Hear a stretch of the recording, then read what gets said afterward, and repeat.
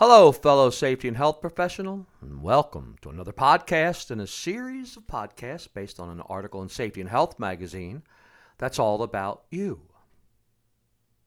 For the past 25 years or so, I've attended every Congress and Expo which the NSC, the National Safety Council, has hosted. Yes, I'm bragging. I always go to them.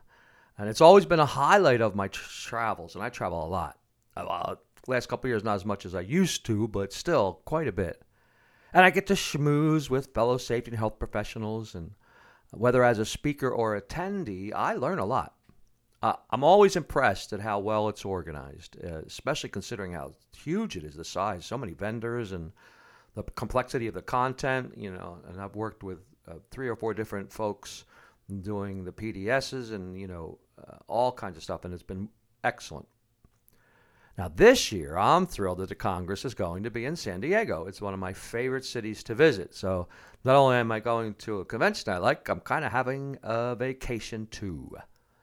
And I'm hosting a PDS on Spice It Up. It's about making your safety training and your meetings more fun and interesting. And I'm giving a technical session talk. It's Bring It On Home. It's about how to have more home safety in your safety program. But I'll also be attending other events besides mine. I like to sit in on different, topics that I'm interested in. And here's what I do before I go to any convention, but particularly this one, to get the most out of it, out of the Congress. And I hope these tips will help you do the same. First, it's usually on the way there in the airplane. I will write down a list of what I want to accomplish. Nothing real formal, and sometimes I don't even look at it more than once, but at least I have in my mind what I want to get from it. And I usually have 2 categories. One is just for my enjoyment. For example, I might put down, I want to find 2 restaurants that are icons in the area that I never had before, or, find an unusual shop that has, neat, different stuff I can buy for my wife or just even for work.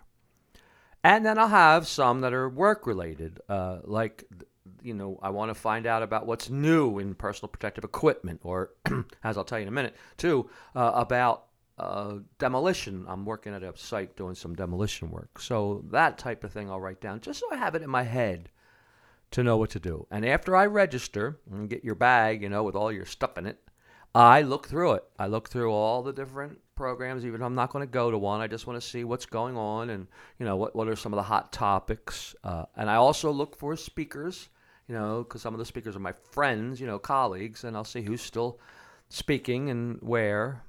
And I'll also just get a general idea of what's going on. But I figure I'd be remiss if I didn't do that before I started, because I don't just want to wander around only. I do that. Now, second tip, hang out with the vendors. I don't buy stuff anymore. I used to be a site safety coordinator at the nuclear power plant. I would buy stuff, right? I'd buy hard hats and, new type of stuff that was coming out. But I don't anymore, pretty much as a consultant or a speaker.